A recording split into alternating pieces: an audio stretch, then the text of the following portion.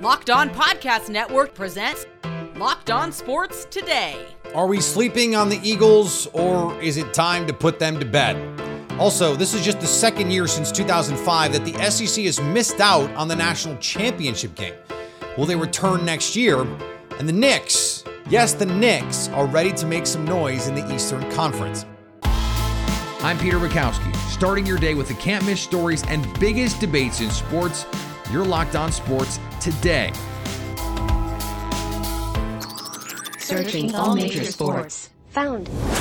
Let's start with the biggest story. Today's episode brought to you by FanDuel. Make every moment more. Visit FanDuel.com/lockedon to get started. All the Philadelphia Eagles had to do was beat two bad teams, and they could be the NFC East champions and potential number 2 seed in the NFC. That plan went quite awry on Sunday when they lost to the Arizona Cardinals 35-31.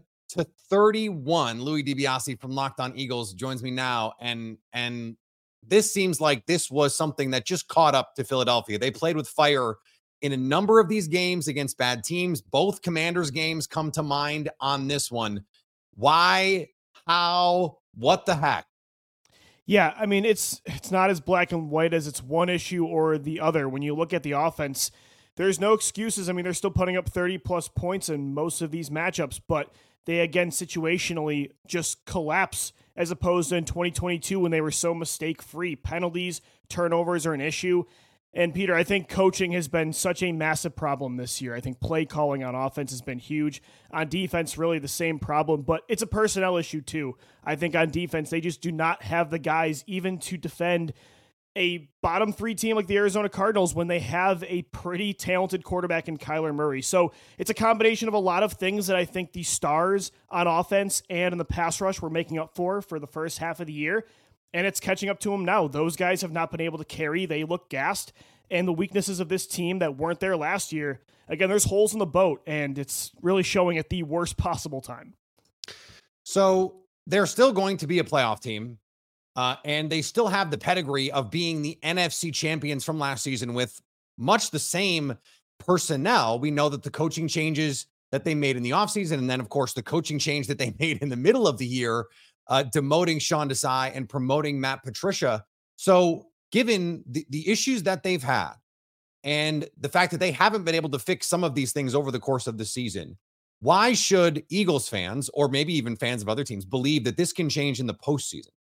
Yeah, I think Eagles fans have seen it before. If you look at the 2017 season when they won a Super Bowl, the last 4 weeks of the season when Carson Wentz went down, their offense looked completely inept, and you thought that was going to be the case in the playoffs when they were an underdog, and suddenly they caught fire with Nick Foles, and they won a championship. 2018, they had to win 5 straight to make the playoffs. They caught fire, nearly got back to the NFC title. Even in 2019, they had to win 4 straight. So Eagles fans have seen teams in the past turn things around, and in a season where the NFL is as unpredictable as I've ever seen, and you have an elite quarterback, that's the only hope. Again, I don't want to say the weaknesses of this team can get fixed this year. I don't think that can happen. It's more of a long-term approach to fixing the issues on both sides of the ball and the coaching staff.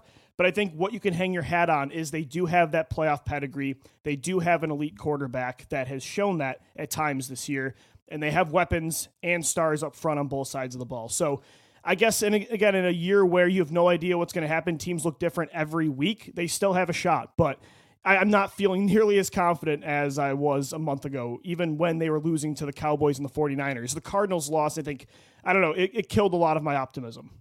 Yeah, if the case for a team that we came into the season thinking is one of the favorites in the NFC is why not us? Right. That's usually reserved for like the 9-8 team that sneaks into the postseason, not the team that looked like, a juggernaut for parts of last season. And remember, parts of this season too, we saw them play really well. I think if you're going to make the case for them, you're like, well, we've seen them do it. We've just also seen them play with their food. And that's the part of this that you go, well, in the postseason, maybe they can just flip the switch. Maybe they are that team that just when the games matter, they can turn it on. Yeah, I mean, you would hope so. And I've been trying to say that for about a month, but then week in and week out, it snowballs. And that's the one thing with this Eagles team last year and the first half of this year is when they also got beat up by the Cowboys in a game that exactly. mattered. Like the big games, they have not performed to standard. And in the first half of the majority of the games early on, though, they were down and they'd find a way in the second half. And then, yes, it just feels like after that 49ers loss, this team just wasn't able to overcome adversity as much. And I think the Cowboys game really showed that to the national media and the fan base. So, yeah, again, I think you're right. The expectations, you probably shouldn't have said, why not us? But I think that's the reality of this football team that now suddenly is probably going to be a wild card team that if they want to get to a Super Bowl, they're going to have to win 3 games on the road. Stay up to date all year on the Philadelphia Eagles by subscribing to Locked On Sports Today and Locked On Eagles on your favorite podcast app and on YouTube. Thanks for making Locked On Sports Today your first listen. Coming up, the SEC missed out on the big game, but it won't be down for long. Before we get to that, hey, Dalvin Cook is available. The NFL regular season is wrapping up, but there's still time to get in on the action with FanDuel, America's #1 sportsbook. Right now, new customers get $150 in bonus bets guaranteed when you place a $5 bet. That's $150 in bonus bets, win or lose. If you've been thinking about joining FanDuel, what are you waiting for? The app is so easy to use. There's a wide range of betting options, spreads, player props, over-unders, teasers, parlays, more. There's also a lot of weekly promos and boosts to give you plenty of opportunity to increase your payout. You can also combine bets for bigger payouts. Same-game parlays are a great way to enjoy watching sports. So visit FanDuel.com/lockedon and do the NFL season right. FanDuel, official partner of the NFL.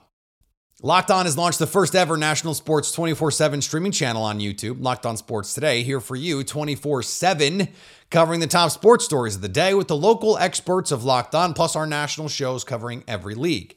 Go to Locked On Sports Today on YouTube and subscribe to the first ever national sports 24/7 streaming channel. Now, here's what you need to be locked on today.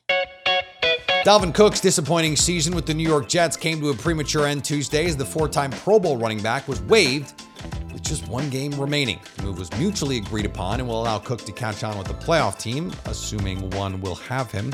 He also restructured his contract to forfeit remaining guarantees, according to reports.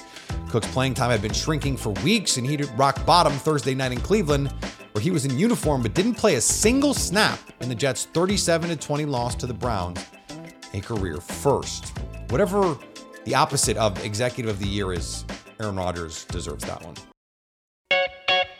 Carolina Panthers owner David Tepper has never had a more expensive drink in his life. The NFL fined him $300,000 for what the league called unacceptable conduct during Sunday's 26-0 loss to the Jacksonville Jaguars. Tepper was caught on video throwing his beverage in the direction of a Jaguars fan from his open-air suite at Jacksonville's Everbank Stadium. Tepper, in a statement, said he is passionate about his team but regrets his behavior. To add insult, the Panthers' shutout loss clinched the worst record in the league. But they don't even get the #1 overall pick. That pick goes to the Chicago Bears. Sean McVay put an end to any possibility of retirement talk when the LA Rams coach made a promise that he'd be back next season. At this time last year, McVay said he was wrestling with how long he would remain in the profession as he started a family. He and his wife welcomed their first child in October. But with the Rams headed to the playoffs and McVay needing just 7 regular season wins to set the team record, he didn't want to leave any doubts about his status for 2024. McVay turns 38 later this month, and after signing an extension in 2022, has a contract that runs through the 2026 season. And on the hardwood, they're not just the young Oklahoma City Thunder. They are the here right now Oklahoma City Thunder as they beat the #1 team in the East. But it's hard to find a more impressive win than this one, even beyond just the idea of being stuck in the moment. Because in this game, you saw every layer of the formula of success for the Thunder. And point number 1, step number 1 of the formula of the recipe is to just frustrate the heck out of your opponents. It is so demoralizing playing the Thunder because you have a guy in SGA who will make unreal shot after unreal shot, who there is no book to defend SGA, and there is not going to be a book to defend SGA. There's just nothing you can do to contain him. Here is another story you need to know. It was a tough college football playoff for the SEC current and future. First, Alabama goes down on the final play to Michigan, and then on the final play, Texas has a chance to beat Washington in two thrillers. I mean, we got terrific football games, but also this all comes after Georgia puts the bang thing on Florida State just a couple days before. Chris Gordy from Locked On SEC joins me now. And Chris, there's a lot to parse here with the SEC. What is the top line storyline for you? Well, I mean, I'm petitioning the NCAA. I'd like to go ahead and just cancel the championship and not have it happen without an SEC team in there. It's been since 2014 that's happened. But no, I mean, look, it was bound to happen eventually. I mean, every year at SEC Media Days, I always ask Commissioner Greg Sankey, do you get tired of winning? And it's just kind of a running joke I have with him. Well, hey, SEC can't win one this year. So, it's funny watching how Georgia dominated Florida State like they did. And I get it. Florida State had a lot of opt-outs, but they were an undefeated team to beat the hell out of them like they did. I think kind of made the case, and I was talking with some national writers about this, I could have made a case that Georgia should have still been in over Alabama because it was funny. We were talking about they beat them head-to-head in the SEC championship game. Okay, but championship games shouldn't matter a whole ton. I know the committee says they do, but by the way, TCU lost the Big 12 title game a year ago and still got into the playoff. So to me, it would have been comparing losses. Georgia just lost by 3 on a neutral field to a highly ranked Alabama team. Bama lost at home by double digits to a Texas team. So again, it was kind of just semantics, but I was saying, like, looking back at it, if we had taken a step back, we would have said Alabama showed up absolutely that day and beat Georgia in the SEC title game, but not a great team overall all year, but I thought Georgia brought it week in and week out, and obviously we saw how dominant they were, and I think Georgia deserved to be one of the 4 teams in, but luckily we don't have to talk about this anymore. We're going to 12 teams next year, but certainly a year of the SEC will look back and go, man, we missed an opportunity. How much do you think this affects the shine of the Texas to the SEC move? Because it does seem like, hey, if they go out and they win, and even if they lose in the national title game, to be coming off of a run like that, I don't know, it seems like it feels a lot better than the way that this ended up playing out. Yeah, I think they're going in with a lot of confidence. I mean, they feel like, hey, look, we took a huge step forward in what is it, year 3 of Sark. So, they get to the playoff for the first time in forever. I mean, what, it had been since like the Colt McCoy days. So, I think they feel good about that. Certainly more than Oklahoma. I mean, Oklahoma loses their bowl game. Jackson Arnold, who's going to be their starting quarterback next year, presumably, he didn't look all that great. At least with Texas, on paper right now, it looks like they'll bring back Quinn Ewers. They'll bring back several of their receivers, running backs, defensive players. So I think Texas feels pretty good about themselves, more so than I think Oklahoma does. I think Brent Venables has a transition year going into the SEC next year because they got to play some big dogs next year. So, but yeah, I mean, that's going to be the new norm is, the goal in the SEC and really all the conferences now is not about winning the conference championship. I know that's supposed to be the ultimate goal, but the real goal is get to 10-2. I think if you're a really good 10-2 team with some resume wins in the Big 10, in the Big 12, in the SEC and the ACC, I think you have a good chance to get in. We saw that this year. Missouri and Ole Miss both finished 11-2. They were fantastic. I think in a normal year, those teams get in, even having not gone to Atlanta and play for an SEC title game. So the whole landscape of everything's going to change. So, you don't have to go 12-0 anymore. You just have to go 10-2, and you can most likely punch your ticket. Yeah, I was going to ask you about that because, if in the expanded playoff world, you expect at the very least Georgia gets in the expanded playoff. There are some other teams that certainly have a case here. Do you think, a saturation point where you go, okay, it just like there just can't be more than this number to make it all make sense?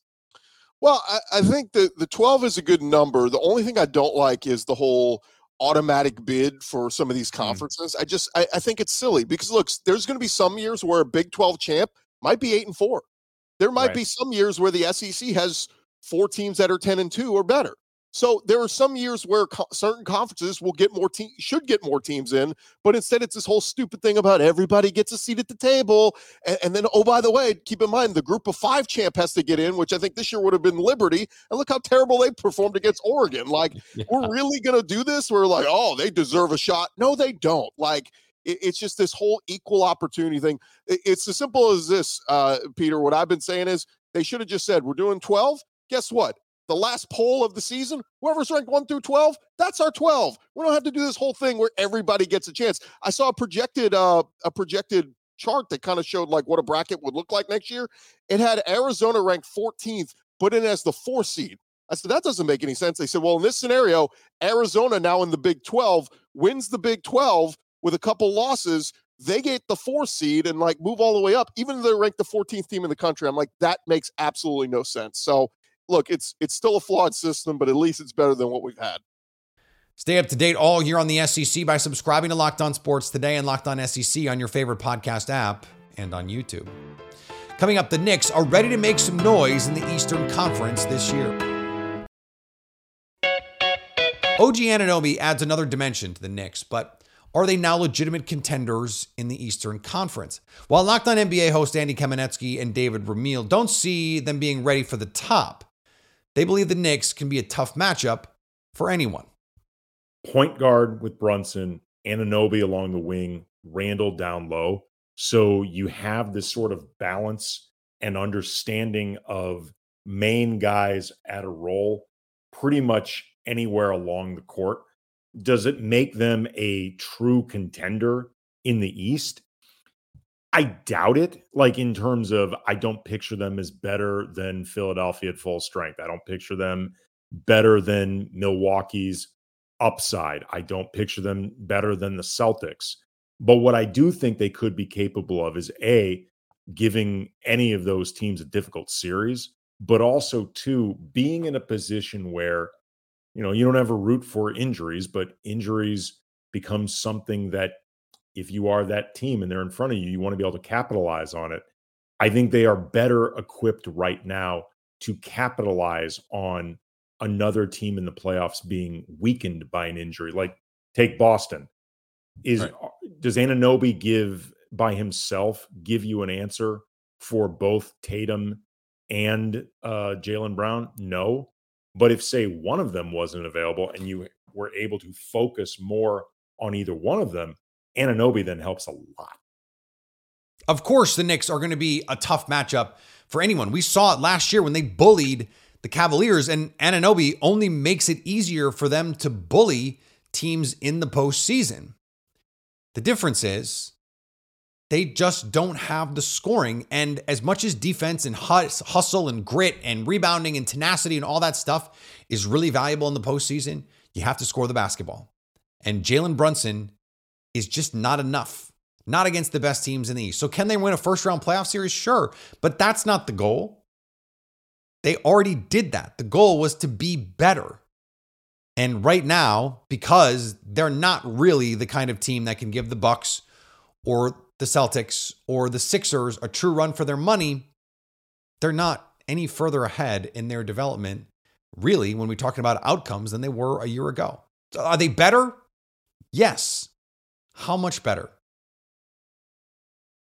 Probably not that much.